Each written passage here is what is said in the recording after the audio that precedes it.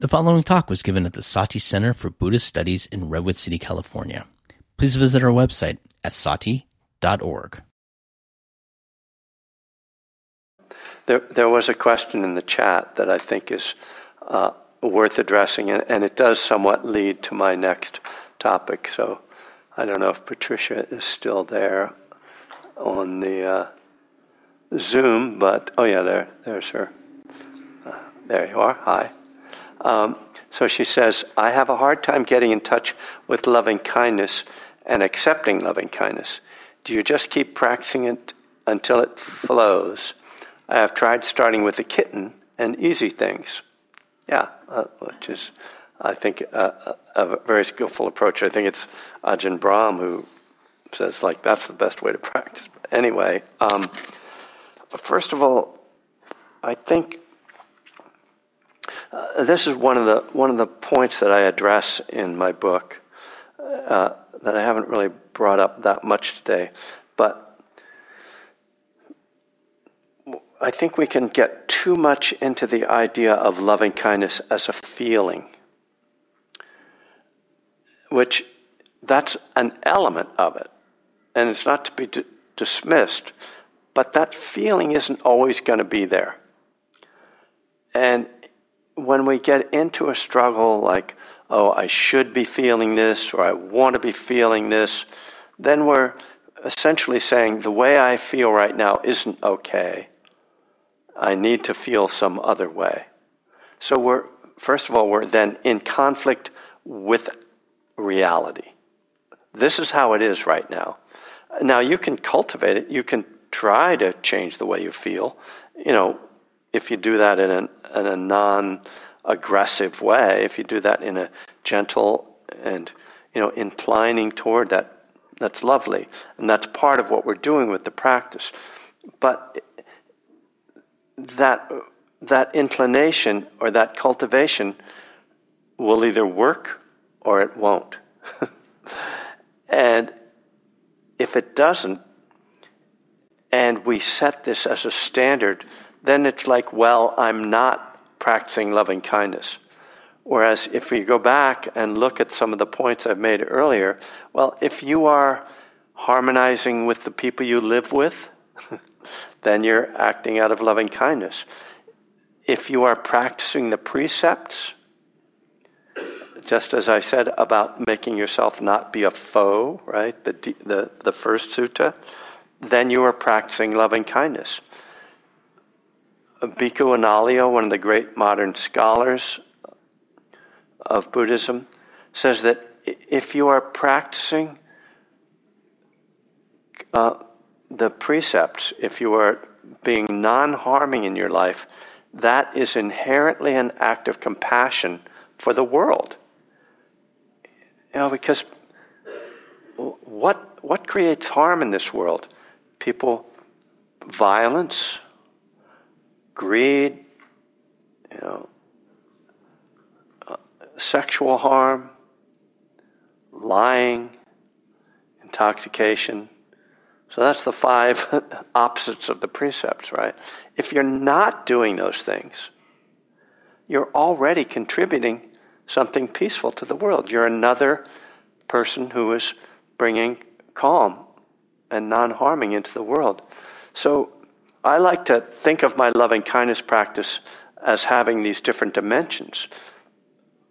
I try to cultivate the feeling, but what do I know about feelings? Number 1, they are impermanent. So I'm not going to be able to, no matter how much, I've had incredible experiences. When my daughter was like 4, and I went on retreat and did loving kindness practice, it was huge, because I would just think of her, and my mind would explode, my heart would explode. She's 25 now. Doesn't work. I've tried it. It's not my fault, man. It's just, I think of her, I love her, and that it doesn't explode in the same way. It's just a feeling, right? It's a beautiful feeling. But really, loving kindness is more about, I think, to me, it's not so much about a feeling. again, we can get very attached to feelings, but it's more about how we live and how we view the world. Do we view the world through this lens of anger, judgment, or through a lens of compassion and kindness? Are we able to see, even in our enemy, the suffering and feel compassion for them?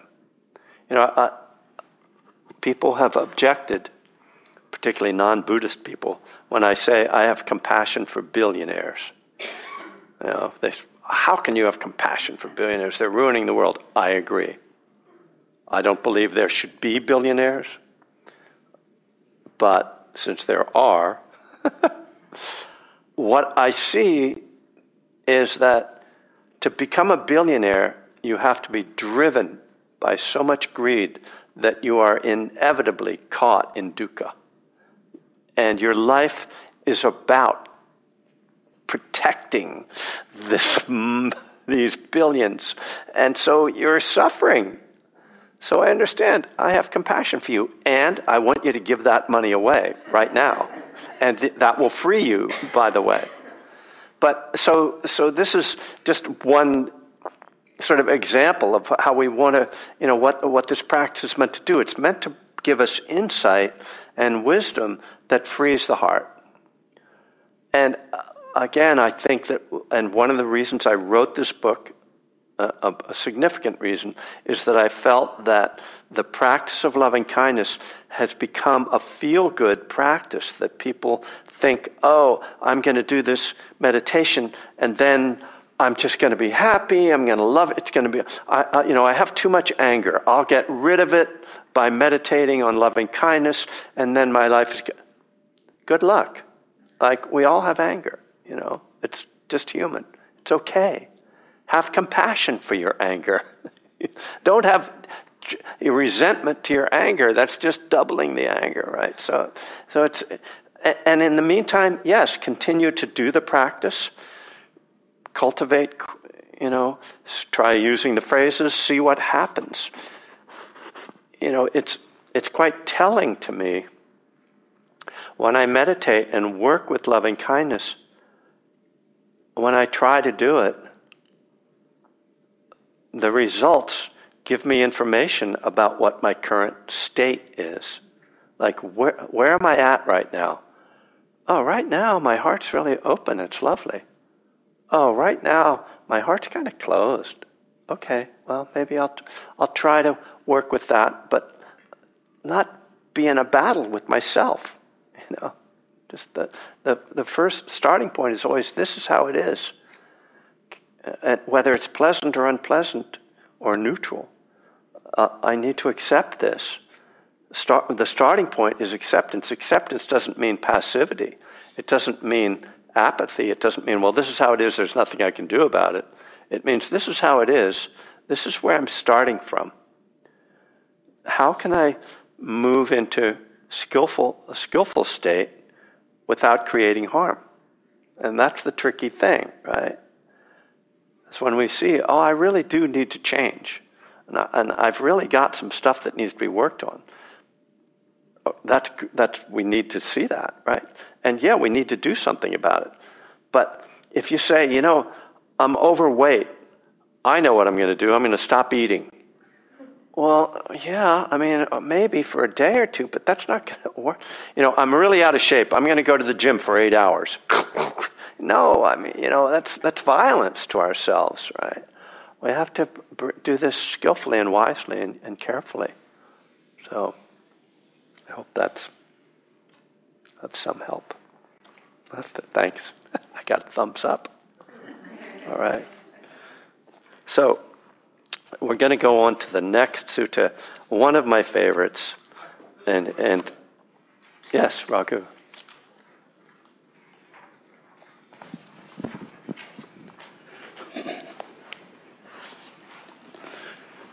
Yeah. Hi. Hello. It's good. Yeah. There you go. Okay.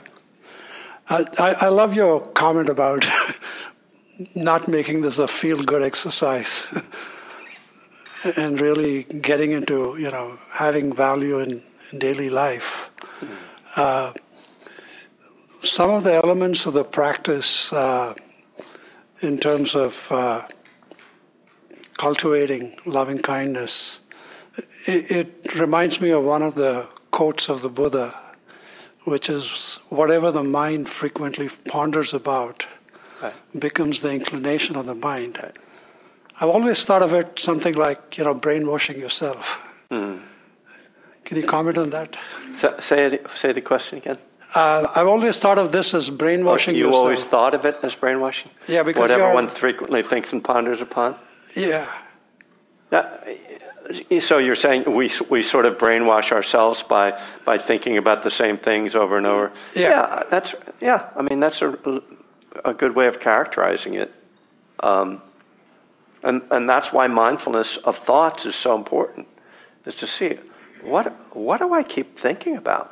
Why do I keep thinking about this? I mean, you can get so obsessed in our current, and now extended political, I don't know what to call it, situation. We'll put it in neutral terms. We can get so caught in frustration and anger, because maybe you just want to be informed and educated, and then you get so, that you wind up, here you are, your intention is something good, but then you wind up angry all the time, right? It's really important to notice what are the obsessions of the mind, and what are they doing, and it's another reason why. I remember I was on a retreat a long time ago, one of my first long retreats, and we did chanting every day. And when I started the retreat, because I'm a musician, I kept hearing songs in my mind, right? And then about halfway through the retreat, gradually the songs faded away and the chants took over. So now I'm chanting these positive things, right? And it was positive brainwashing, right? I've written, I have a song that I have an album called Laughing Buddha, and I put the Metta Sutta to music. And people have told me that by listening to that, now they start to sing the Metta Sutta phrases to themselves. And they catch themselves radiating kindness over the entire world. They're like, oh, this is really good to have this in my mind, instead of, the other kind of lyrics that you might happen to be listening to. So it's a really important piece, is to see what those tendencies are. Yeah. Yeah. No, I can see the value of cultivating the habit of loving kindness, because that's much better than the three roots of greed, aversion, and delusion. Yeah, and again, it's not something you can force, because as we talked about before, the conditioning, the other tendencies of the mind are still going to arise, and if we take a hostile attitude towards them, then that's what we're creating, hostility in the mind. So it's a very delicate process. Thank you. Okay. Hi, this is Jim. Just a quick comment. As you were talking earlier, and we are talking about kind of accepting what our thoughts are or what is actually happening at any given moment, what I was left with, what you said, left me with acceptance doesn't mean approval. Yeah, that's right. Yeah, and forgiveness doesn't mean condoning, which is something Jack Kornfield says in his forgiveness meditation. Again, these are subtle places that we have to work with, because it's very easy to get these spiritual messages this is the way you're supposed to be. This is good, this is bad, and then we realize we've backed ourselves into a corner. Like, well, wait, if I'm forgiving you and you murdered somebody, does that mean I don't think you should be punished? No, that's a different question. That's a legal question, and yeah, acceptance. I mean, this to me is why the Buddhist path is more challenging than one that's more fundamentalist. If someone just tells you, this is right, this is wrong, okay, those are the rules, great. But the Dharma says you have to really examine all the nuances and all the sides of any question, so that acceptance becomes, acceptance is helping me to not be in conflict, in internal conflict with the way things are. And now, that is not the end of the process. That's the beginning of the process. Because I can't get engaged in a process of change without acceptance. If I start a process of change in conflict with reality, then I'm just automatically in turmoil. So the challenge is, can I just say, this is how it is, I don't like it, I would like it to change, but let me just breathe with it and see if some clarity about how to respond will arise. Trusting in mindfulness rather than I need to control this by my standards of right and wrong. It's like, no, that doesn't work so well. Yeah. Very helpful. Thanks. Thanks. So, all right, I'm taking you into the simile of the saw. So I gave you guys I think just the climax of the simile of the saw. Oh, no, I gave you that wonderful, yeah. But I want to take you through this again as a kind of narrative. This is, but the big picture of this sutta, and again goes along with my project here, is to see that one of the aspects of loving kindness is non-ill will. So you see this in the sutta, in the Metta Sutta, but I want you to first consider the difference between the idea of try to practice non-ill will towards everything, or try to love everything. And you can see how trying to love everything can sort of present some challenges that are like, I don't know if I can love that. But then asking yourself, well, can I just not hate it? This is, which to me becomes a more manageable thing with issues that are, or with people, or especially, that are troubling and challenging. If I just set up the goal as just don't hate. So this points to one of the ways that the Buddha taught, which is very interesting. Many of his teachings were about not doing things or not relating to things. We talk about not self. He doesn't provide some alternative to self. He just says form is not self, feeling is not self, perception is not self, mental formations are not self, consciousness is not self. And he says, practice non-ill will, as you'll see in this sutta. So why would he use this kind of language? Why not just say, just practice love for all beings? Which he does say at times, but why this alternative? So it's a rhetorical question, which I'm going to attempt to give an answer. When we look at the Four Noble Truths. So if you're not familiar with the Four Noble Truths, they are the truth that there is an unsatisfactory quality and painful quality to many experiences in life. That's the first truth, that there is suffering. That there is a cause to suffering, which is grasping and aversion, clinging. That suffering will end if we stop that grasping and aversion and clinging, and that there's a path, the Eightfold Path, to end that grasping. So back to number 2. Suffering is caused by grasping, by clinging, by thirst is the literal term. Well, if he says to you, you should love everybody, then you start trying to love people, and there's a grasping after a feeling. We were just talking about that problem of trying to get the feeling, right? I'm supposed to be more loving. I need to cultivate love. Well, what if we just flip it and say, no, just let go, non-clinging. That's the way to freedom, right? Non-clinging, non-grasping, non-hatred. And that becomes very logical. Not self, non-attachment. We see these terms come up all the time.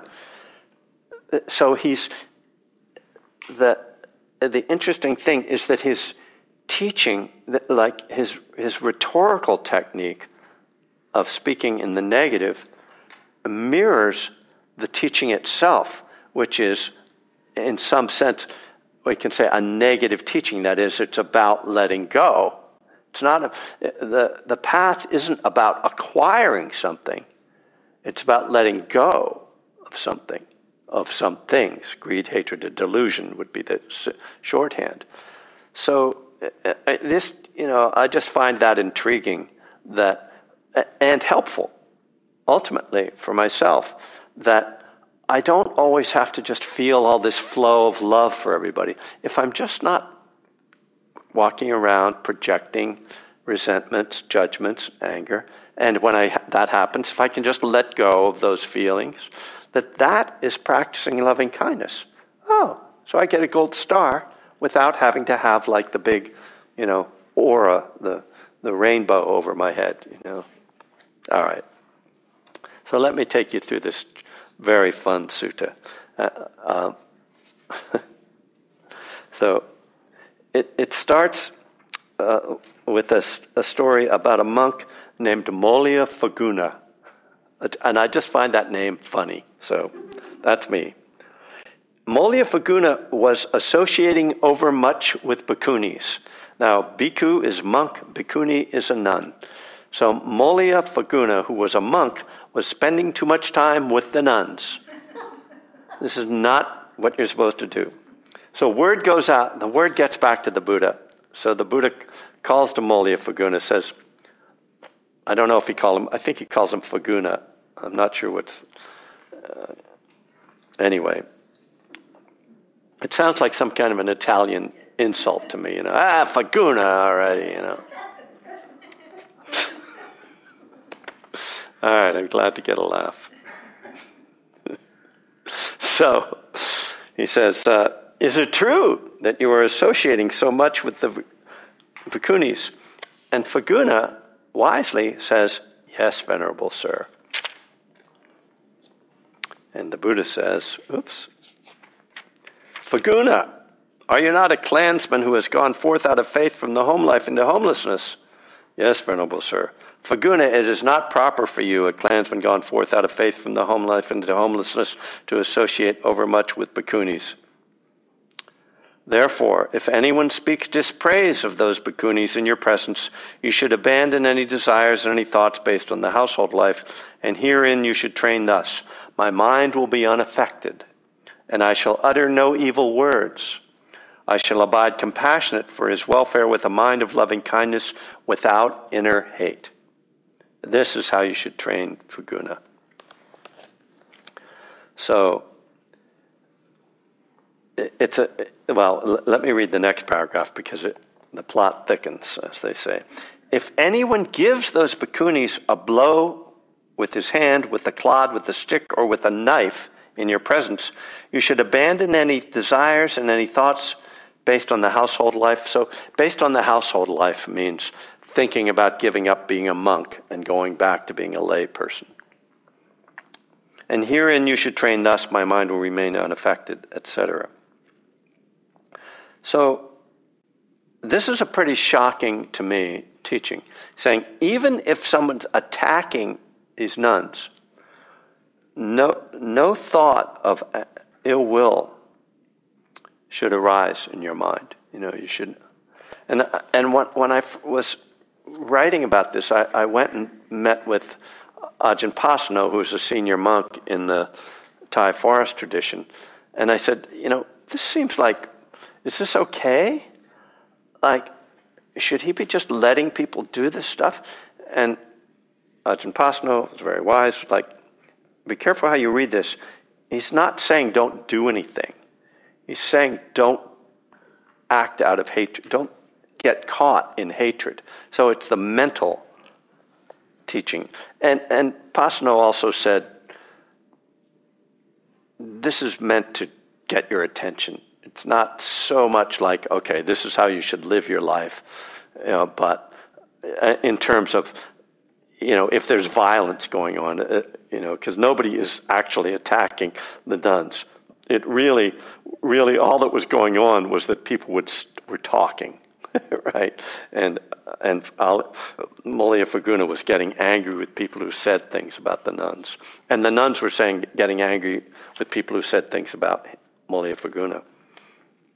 But the Buddha is saying, if anyone speaks dispraise in your presence, you should abandon any desires and thoughts based on the household life.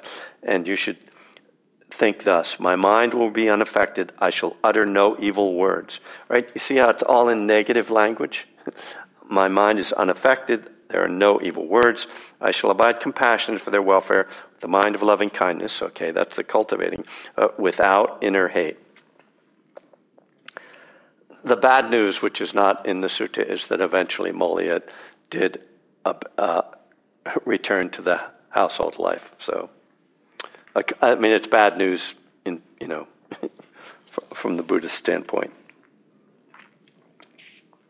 So this sutta continues. It's got several different sections, and it's probably something that was all sort of lumped together.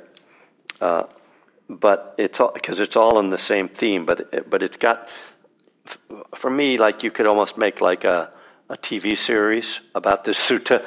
Like you could have the characters, because Molya Faguna is a great character, and plus he's got the name. So the next thing the Buddha starts to talk about is how back in the day I could tell the monks what to do, and they would just do it. But these days, the monks, they don't behave quite like, and it's funny, you get these little insights into the Buddha's life and his experience.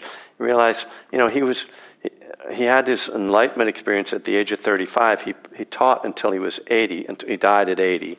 So 45 years, and in the beginning he had 5 followers, and by the end there were thousands. And what happened is young men would come like, oh, this is like the hot thing to do. This is the big guru. Let's go follow him. But they would show up and they would have no discipline, and they wouldn't really follow the rules, and they'd be screwing around and arguing about what was going on in the bathroom, and he gets frustrated. I don't want to get in trouble. I'm not speaking ill will of the Buddha, or unkindly about the Buddha, but it's just, you see that it was really challenging. Like, he didn't have like an easy time. It was really challenging. So now he tells us a story.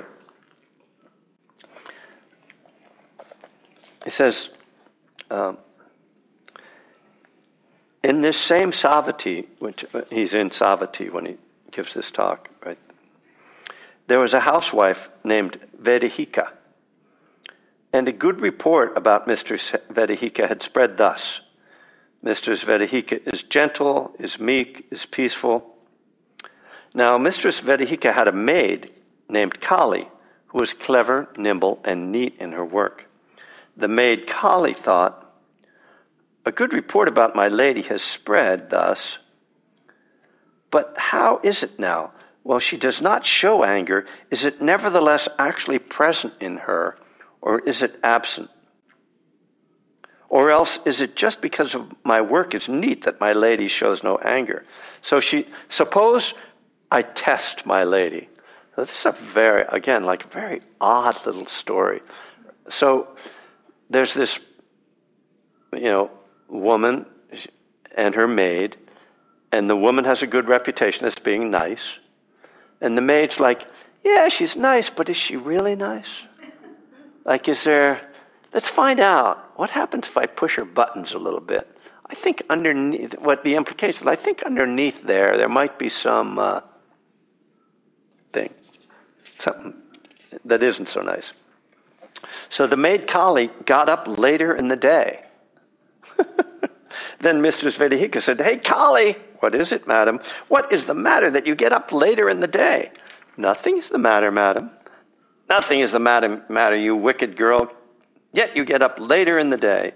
And she was angry and displeased, and she spoke words of displeasure. Then the maid Kali thought, the fact is that, while my lady does not show anger, it is actually present in her, not absent. It is just because my work is neat, etc. Suppose I test my lady a little more. So the maid Kali got up still later in the day, and etc. What is it, matter? What is the matter that you get up still later in the day? Nothing is the matter. Nothing is the matter, you wicked girl. Yet you get up still later in the day. And she was angry and displeased.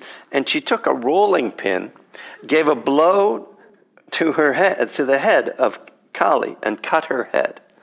Well, this sounds like some old sitcom to me. She takes a rolling pin and she whacks the lady. But it's also kind of like, well, you could hurt somebody. Then the maid Kali, with blood running from her cut head, denounced her mistress to the neighbors. See, ladies, the gentle lady's work. See, ladies, the meek lady's work. How can she become angry and displeased with her only maid for getting up late? How can she take a rolling pin and give a blow on the head?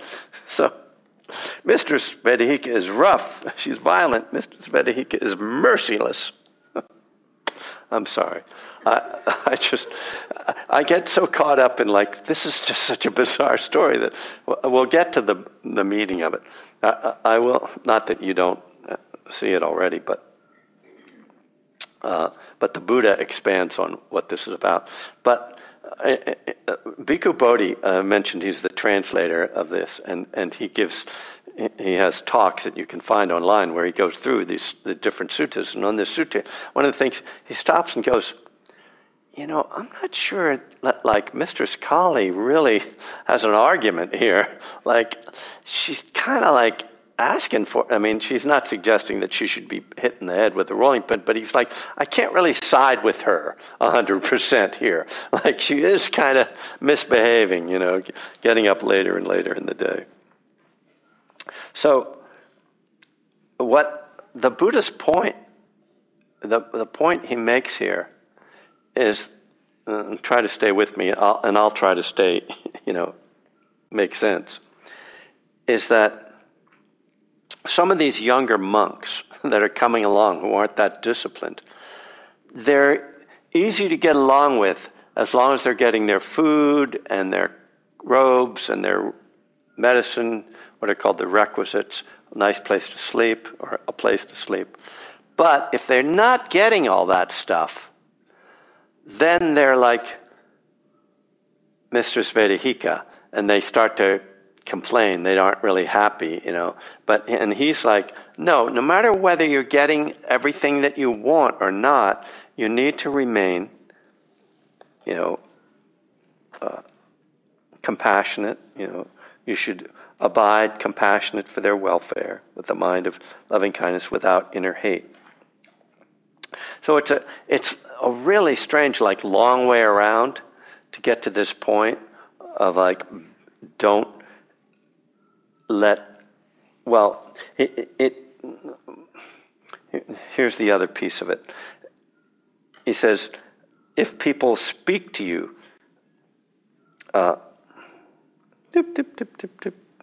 you know what? I got that wrong. Yeah, no, he mentions, okay. I'm sorry, because it's just got a couple of little tools. He says, so some bhikkhus are extremely gentle, meek, peaceful, so long as disagreeable courses of speech do not touch them. So he goes into the requisites, but this is really what it's about, so forgive me for getting lost on that. He's saying that if someone admonishes them, then they get angry, and that you should, need to be, accepting of that. And he says a monk should be easy to admonish. So he says, when others address you, their speech may be spoken with loving kindness or with inner hate. However, you should train thus, no matter what. Our minds will remain unaffected. We shall utter no evil words. We shall abide compassion for their welfare with a mind of loving kindness, without inner hate. We shall abide, pervading that person with a mind imbued with loving kindness. And starting with him, we shall abide, pervading the all-encompassing world with a mind imbued with loving kindness, abundant, exalted, immeasurable, without hostility and without ill will. This is how you should train bhikkhus. So, I want to step out now to talk about how the Buddha is teaching meditation, because he's just given us instruction on how to practice loving kindness. And it's not by repeating phrases, right? It's by pervading that person or pervading ourselves with a mind imbued with loving kindness. Pervading the all-encompassing world with a mind imbued with loving kindness. Abundant, exalted, immeasurable, without hostility and without ill will. So we'll see this same idea in the Metta Sutta, which is that, and it's captured in the phrase that I used early in the day, radiating kindness over the entire world. So this is a shift in terms of how we practice loving kindness. And it is more of a felt experience than a verbal one. It's one where we try to cultivate and arouse a certain feeling of loving kindness, but we can also just do it visually, that we just imagine that we are filled with loving kindness. And then we imagine that this is radiating out from our bodies. So upwards to the skies and downwards to the depths, outwards and unbounded. So, as I said early in the day, you can practice this by trying to infuse your whole body from head to toe and out to the limbs with loving kindness, and then imagine that it is radiating out from your body. Now he says, pervading the all-encompassing world with a mind imbued with loving kindness. So, again, this is like using the imagination. This is one of the aspects of loving kindness practice, right? It's not just being aware of something that's happening, the breath. You're actually trying to imagine that the world was filled with love, or that all beings were touched with loving kindness, that you were filling people with loving kindness. And so there are different ways to imagine this. The German Buddhist nun, Ayakema, would teach this in many different visual ways. One of them was a golden beam of light that she suggested that you imagine radiating golden light from your heart out into the world. So you would radiate it to everybody in this room, and then you would see it radiating out into this neighborhood, and then out across the state, and across around the world. So again, using the imagination to visualize something. One of her students used the image of a lake, and the lake is just a lake filled with loving kindness, and you invite people into the lake. So you imagine that people are coming into the lake, and first you see your friends and your family and your loved ones, and then you start to see your neighbors, and then your enemies, and then all beings. And this lake just expands to be large enough to hold all beings. So different ways of imagining, but it's always about this expansive quality, and that's very much how the Buddha describes loving kindness, this all-pervading quality. It's not just I'm thinking this and saying these phrases, but it's really imagining and letting the mind be vast and spacious, filling the universe with loving kindness. So I see that my slow path through here has used up a lot of time. So there's another set of images here that I'm going to have to forego. Let me see if I can summarize them. So basically, the Buddha now says that your loving kindness, he takes these different images that are about trying to have vast and unmovable loving kindness. So he starts with an image of the earth, and he says, this great earth is deep and immeasurable. It is not easy, to make it be without earth. In other words, you can't dig up the earth. It's just always going to be there. So basically our loving kindness should be as vast and immovable as the earth. And then he says the same thing about space.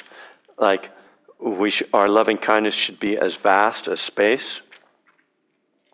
And as it's interesting because obviously the Buddha didn't have the idea of air pollution, but because he sort of suggests that space can't be colored.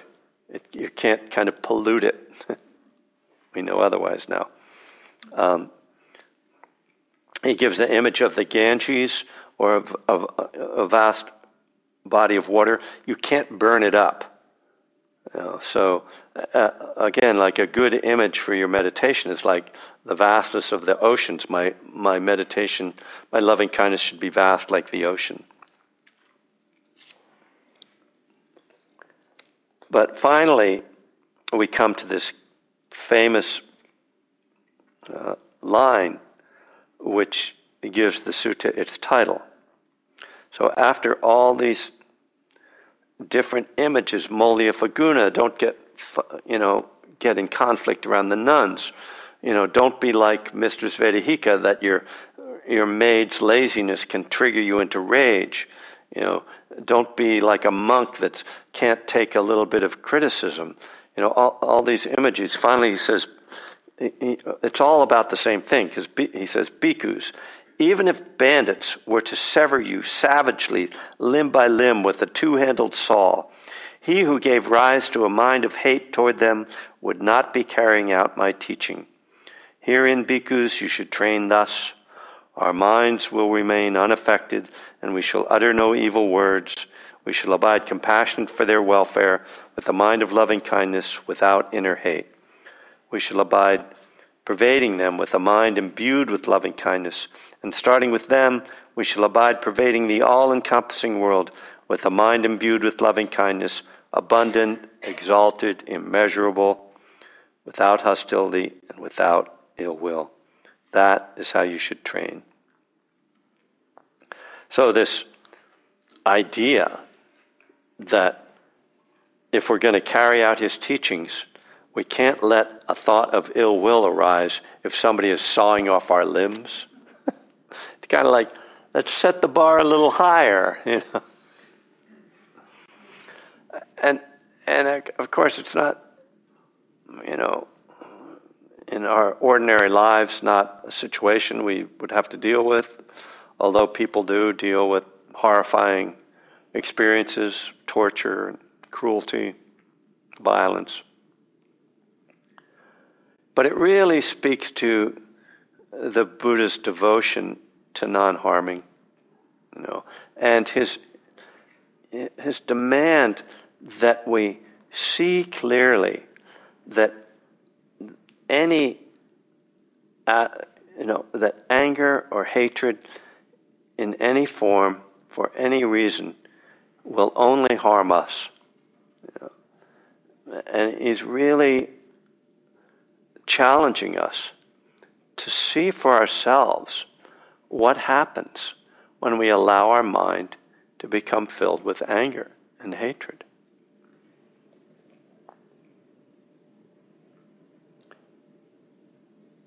Hopefully, we shall never have to face that particular challenge.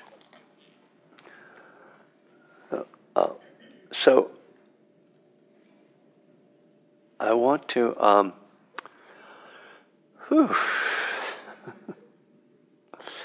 I want to get through the Metta Sutta with you, but I think it would be good to just let's sit for a few minutes and just settle back down. I feel like we've been talking and doing other things for a while. Just have a quiet sit for about 10 minutes, and then we'll finish the day with the Metta Sutta. All right, so you can maybe turn over your handout to see the Discourse on Loving Kindness. Usually called the Metta Sutta, or the Buddha's Words on Loving Kindness. And this is a copy of the Thai forest monks, the Western Thai forest monks, chanting sheet. And so the dots and lines have to do with the chanting, which we can try later if we have time. But as you can see, very short sutta. It doesn't have any introduction. There are no characters showing up, no Mauliyafagunas or Anuruddhas or anybody. But I just want to go through it and look at the different elements of the sutta. We can see that as we go through it, you'll see that it has several different sections that, although they're not marked off, there's kind of distinctive, different elements to it. So the first section goes up to, if you see halfway down the left side where wishing is underlined. So the first section goes up to there. So this is what should be done by one who is skilled in goodness and who knows the path of peace. Let them be able and upright, straightforward and gentle in speech, humble and not conceited, contented and easily satisfied, unburdened with duties and frugal in their ways, peaceful and calm and wise and skillful, not proud and demanding in nature. Let them not do the slightest thing that the wise would later reprove. So what strikes me about this opening of this teaching on loving kindness is that none of that mentions loving kindness or any other quality that we associate with loving kindness or compassion. It's much more what I would call falling under the realm of sila, of morality or ethics or behavior, though there are some other personal qualities, but it's really about laying the foundation. One who is skilled in goodness is somebody who follows the precepts. Being able and upright, straightforward and gentle in speech, so another of the precepts, part of the Eightfold Path, right speech. Humble and not conceited, so not self-centered, right? So it's very much in accord with the idea of letting go of self. Contented and easily satisfied, so again, not greedy, right?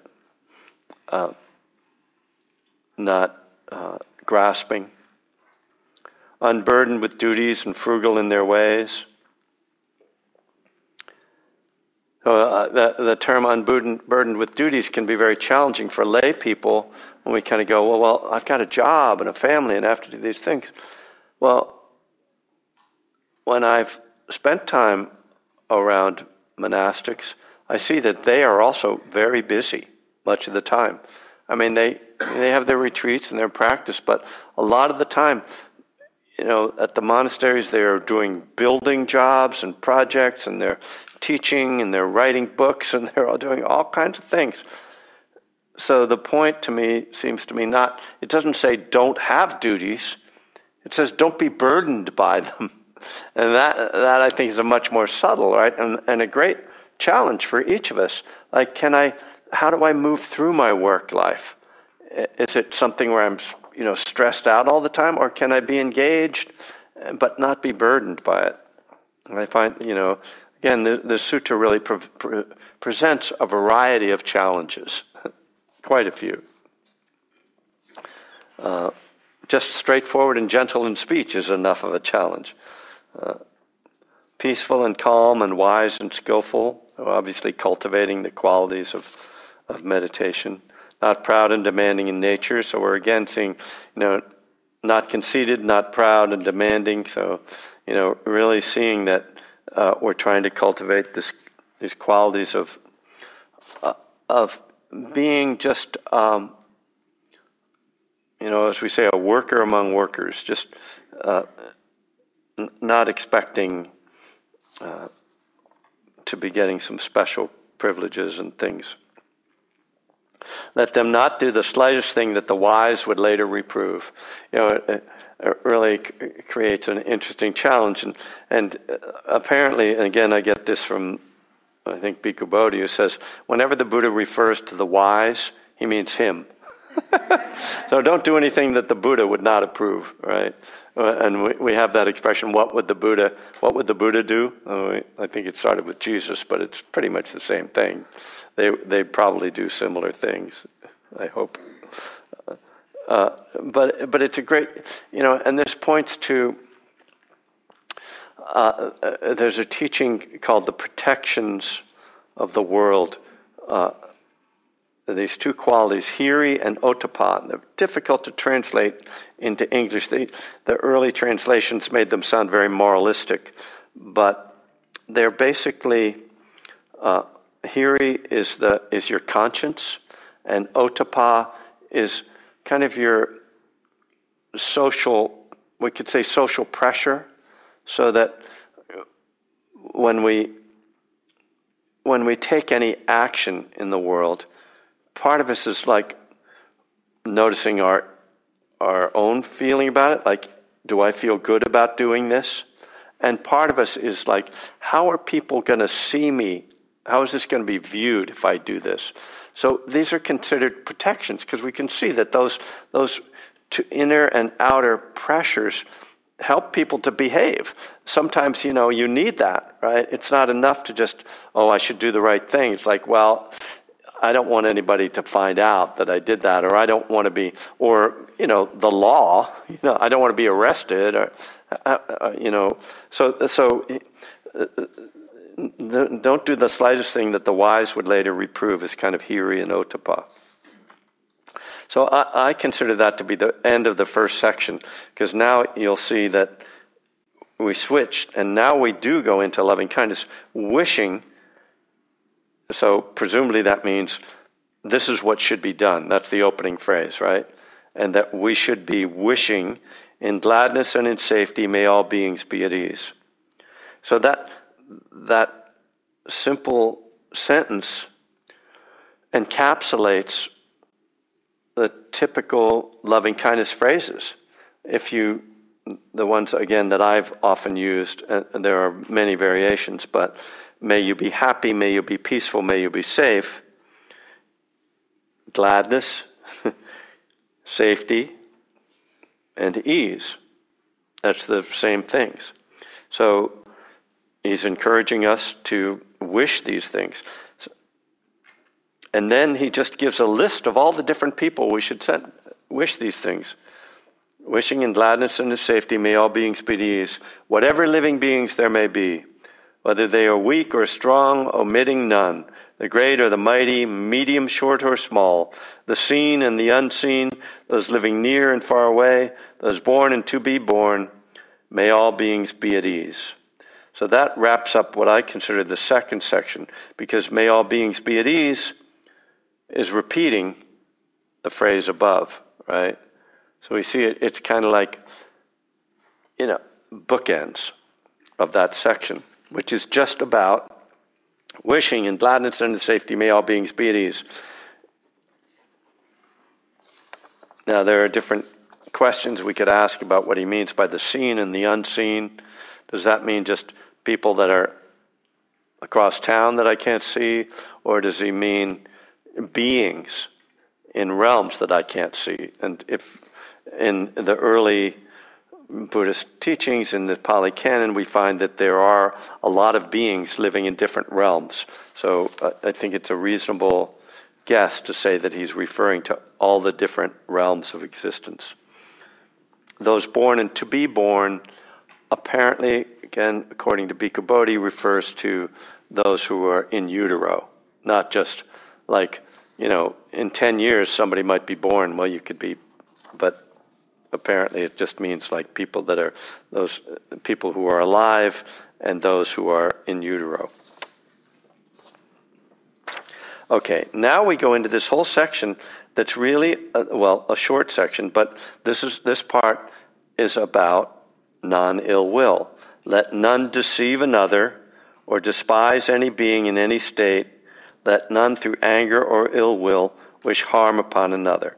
So this is, the heart of my argument about, that shouldn't be an argument, I suppose, but the point that I'm trying to make about non-ill will.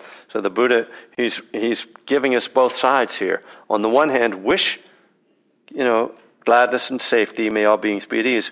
But also, if you can't manage that, just don't deceive anybody or despise anybody or wish harm upon anybody. And then we come to what is, one of the most famous lines and images in the whole Pali Canon. And this is actually what I used for the musical version of the Metta Sutta. I started with this line. Even as a mother protects with her life her child, her only child, so with the boundless heart should one cherish all living beings, radiating kindness over the entire world, spreading upwards to the skies and downwards to the depths, outwards and unbounded, free from hatred and ill will. Again, interestingly, right, it's got this sort of poetic and beautiful image of radiating kindness, but at the end it's like free from hatred and ill will. Like you would think, well, if I'm radiating kindness over the entire world, how can there be any hatred and ill will? Have you watched your own mind? It's a remarkable thing that we can be loving all beings, so but except that asshole, so careful. Now, I will say that I've spent some time on this particular line, even as a mother protects with her life her child, her only child, what that means, because certainly when I first encountered this line, I thought, it's this just loving Mother Earth, like, embracing the child. Beautiful, right?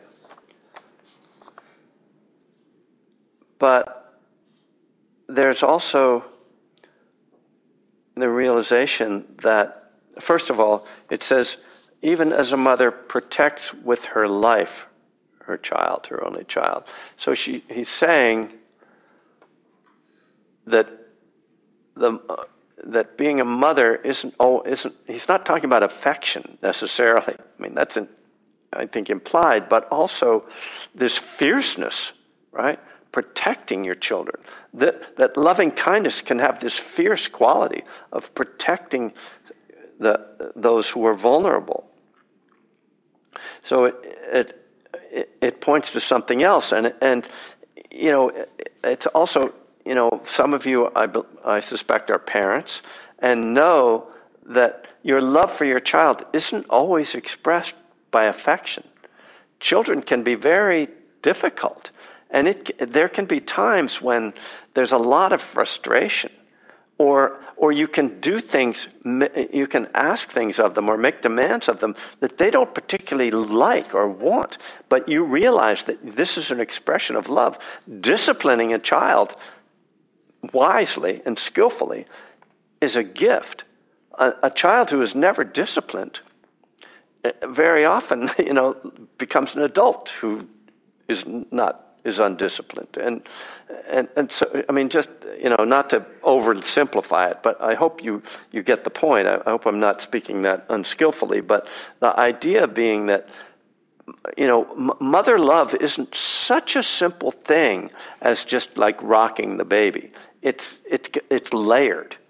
And we can see that, the demand upon us, not letting anger, ill will, radiating kindness. This is not a practice for wimps. This is again, this isn't just like, just feel good. Oh, may all beings be happy. It's like, whoa, there's a lot of situations in life where you're going to be challenged. And so when you think, okay, what would a mother do? What would the Buddha do? You realize there are many different nuances to this practice.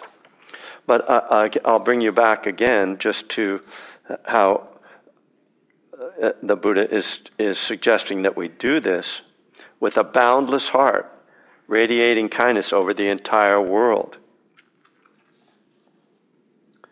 And when he says upwards to the skies and downwards to the depths, especially the downwards to the depths, in the Buddhist tradition, there is this idea that there are hell realms, that there are beings who live in hell realms because of their very unskillful actions in previous lifetimes. They have took rebirth in a hell realm, and that we should send love to them.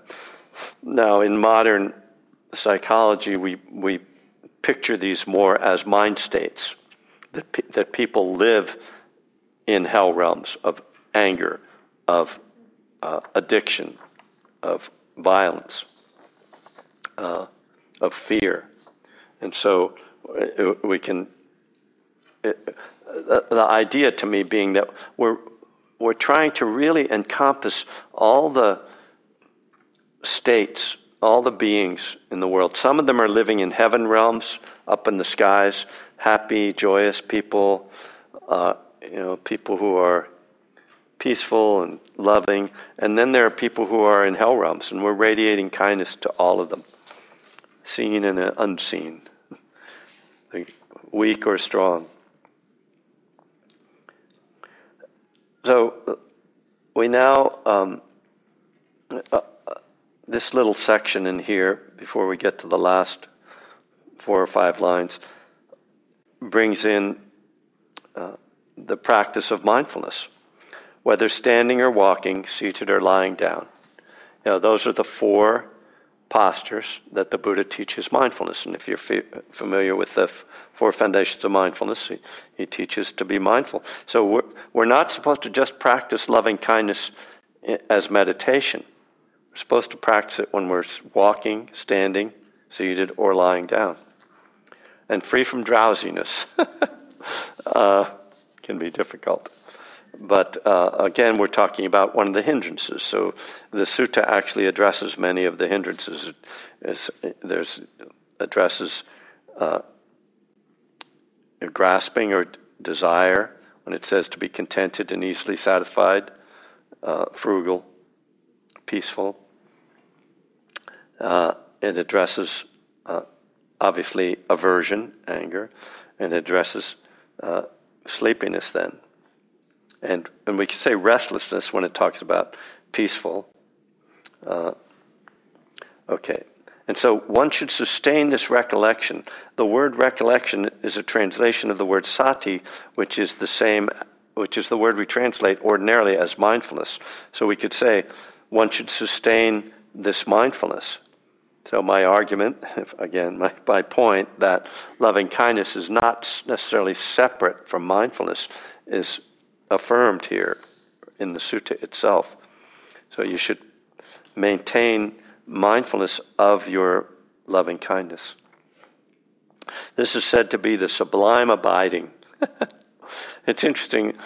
I'm not sure that it translates exactly how the Buddhists would have said it, but because it's sort of odd to think.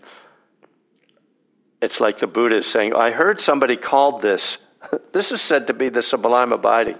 It's like, who said that before you? So now we go into a real shift, and these last 4 lines are about enlightenment, really, and about then how loving kindness practice can bring us to an advanced stage of awakening, if you will. By not holding to fixed views, the pure-hearted one, having clarity of vision, being freed from all sense desires, is not born again into this world. And I think, again, for someone not familiar too much with particularly Theravadan Buddhist teachings, you might wonder why the discourse on loving kindness ends with the line, is not born again into this world. What does that have to do with loving kindness? So I'm going to go back to by not holding to fixed views. So these several lines here are really referring to the things that get in the way of enlightenment and allow for enlightenment. Views and opinions are one of the things that obstruct us from seeing clearly, because we have these views and opinions that are like a sheet in front of us. They're like something obscuring us from what's really true.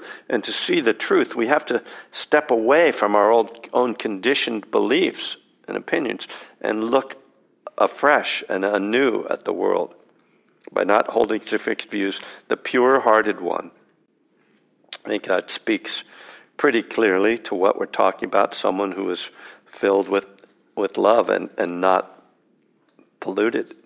Having clarity of vision, so the image of vision is very common in Buddhist teachings. The center is called the Insight Meditation Center, right? Sight, seeing inwardly. We read earlier where the Buddha talked about knowledge and vision of the way things are, or of the truth. So the idea of vision as a metaphor for spiritual awakening is very common, which is common in our own language as well. Being freed from all sense desires. This is said to be only at the highest stages of enlightenment. There are said to be 4 stages. And according to Bhikkhu Bodhi, this kind of captures the 3 of the 4 stages. I can't quite explain that. We'll have to go back to Bhikkhu Bodhi.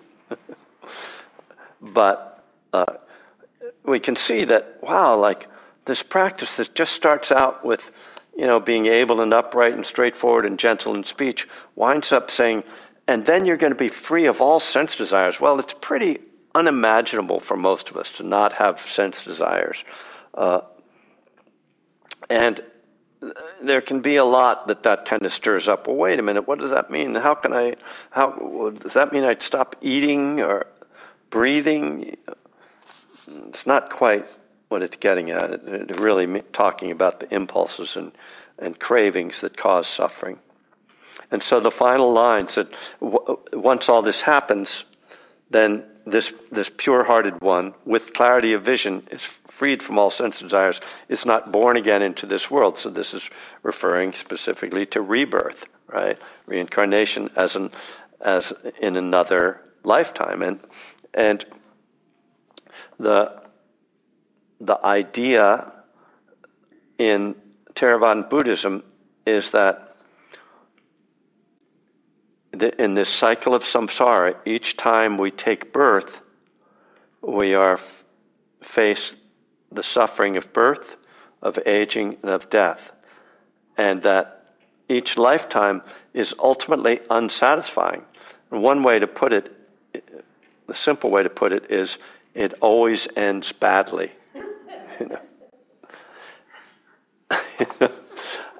And so the Buddha is like, well, we have this feeling like, I'm going to get it. Like, life is good, right? And once I get everything I want, and I solve everything and figure it all out, then I'm just going to really be happy, and I won't have any more problems, and it's great. And he's like, no, it doesn't happen. You have moments of joy and pleasure and release, and they pass. And then there is dukkha, and then you get sick, you die, there's suffering and death. He's not saying like, oh, life is just miserable. He's just saying it's not satisfying. There is no moment of complete satisfaction, but that our minds have this idea that it's out there somewhere, right? It's like a very ingrained quality we all have, I think. And that we keep, the reason, according to this principle, the reason that we keep being reborn is that we keep thinking, I'll get it next time. It's worth it. It's right there. I didn't quite get it this time, but next time I'll have it figured out. And according to, again, this tradition, in the early Buddhist tradition, once you really have clarity, once you see the truth fully, and you let go completely, there is no more impulse to go through it again. And you just let go, and you're not born again. Now that's, I present that just as, what we can understand about what the Buddha taught. Whether that's meant to be taken literally, or whether it is actually true, I cannot answer. There's a logic to it that I appreciate, and it can also be helpful to step back from this, more mythic view, we could call it, or, coming out of a very different culture and historical and, moment in human consciousness, is to say, and this is the way many modern Buddhists speak of this, being born again can be talked about as a moment-by-moment experience. And this is also a credible way of understanding what the Buddha is talking about, that we can think of it as ego being born. Every time we create or attach to a sense of self, or that we create a self, that is being a rebirth. And that every time we let go of that, we're not being born again. And so that in practical terms, that we can realize here and now in our lifetime, in our meditation or outside of our meditation, if we can start to let go moment by moment to that grasping of self, we find that our lives become much more comfortable. There's much less suffering. And again, I would point to the billionaires and the narcissists and those who are inflating their egos, and see that how much suffering there is. The particular, having been a professional musician at one time and having strived for fame and success, I'm incredibly grateful that never happened for me, because I can see that what happens to most people in that lifestyle is that there is a rise, and then there's a moment of a peak, and then there is a diminution of that fame.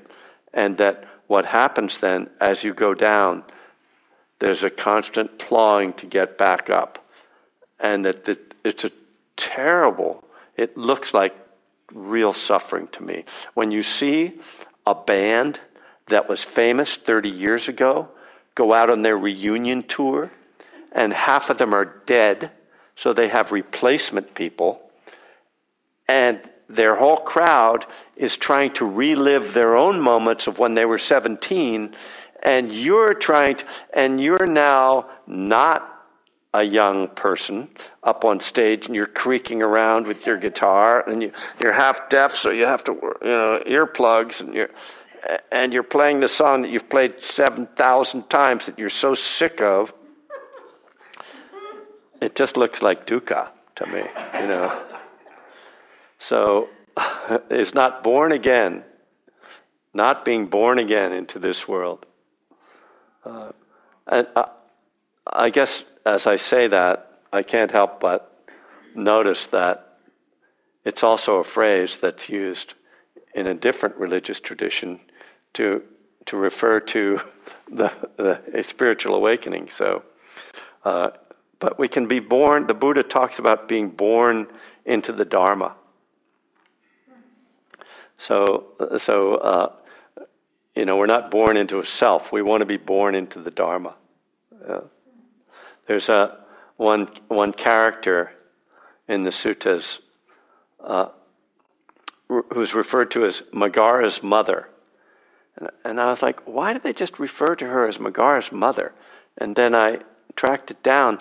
It turned out that this woman, I think her name is, it's kind of like Vedahika, it's Viveka or something like that. She was not Megara's mother, literally. She was Megara's daughter-in-law and introduced Megara to the Dharma. And because she introduced him to the Dharma, it was like she was his mother. She gave birth to him into the Dharma. So she's referred to as Megara's mother. It was at her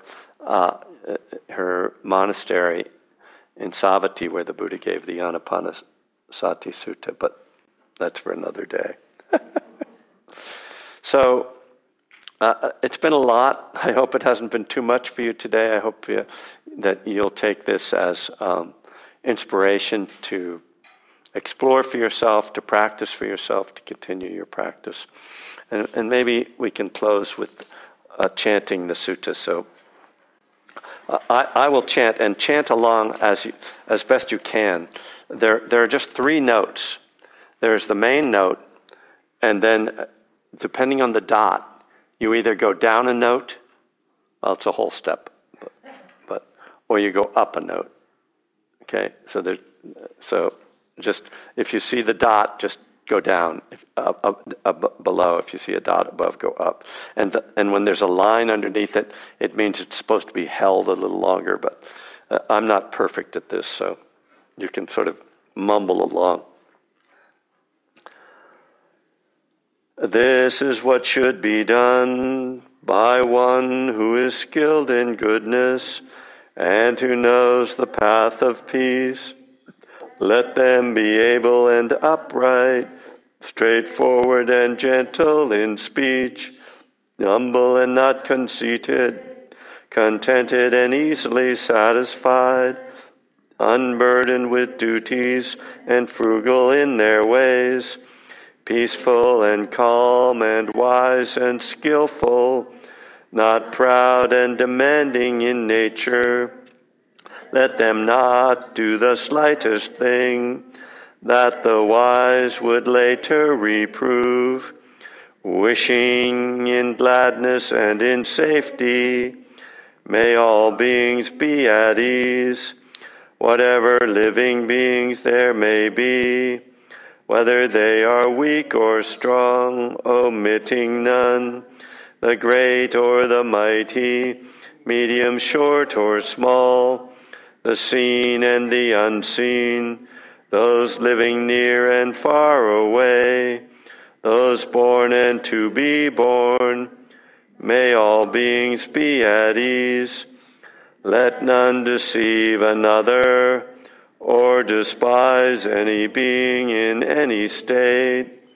Let none through anger or ill will wish harm upon another, even as a mother protects with her life her child, her only child. So with a boundless heart should one cherish all living beings, radiating kindness over the entire world, spreading upwards to the skies and downwards to the depths, outwards and unbounded, freed from hatred and ill will, whether standing or walking, seated or lying down, free from drowsiness. One should sustain this recollection. This is said to be the sublime abiding, by not holding to fixed views, the pure-hearted one, having clarity of vision, being freed from all sense desires, is not born again into this world.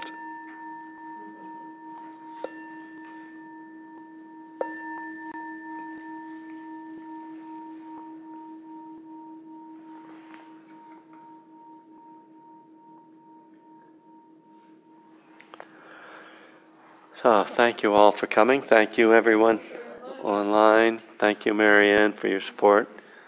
Rob, thank you. I did not mention, often I mentioned at the beginning, I brought some of my books. They are not for sale. They are offered for dana. So take one, leave what you can or wish to. Actually, I just left information about, I didn't even put a envelope over there. I have one somewhere, but I just have electronic ways to pay them. So in any case, I hope you will check them out. And of course, one of them is the Living Kindness book.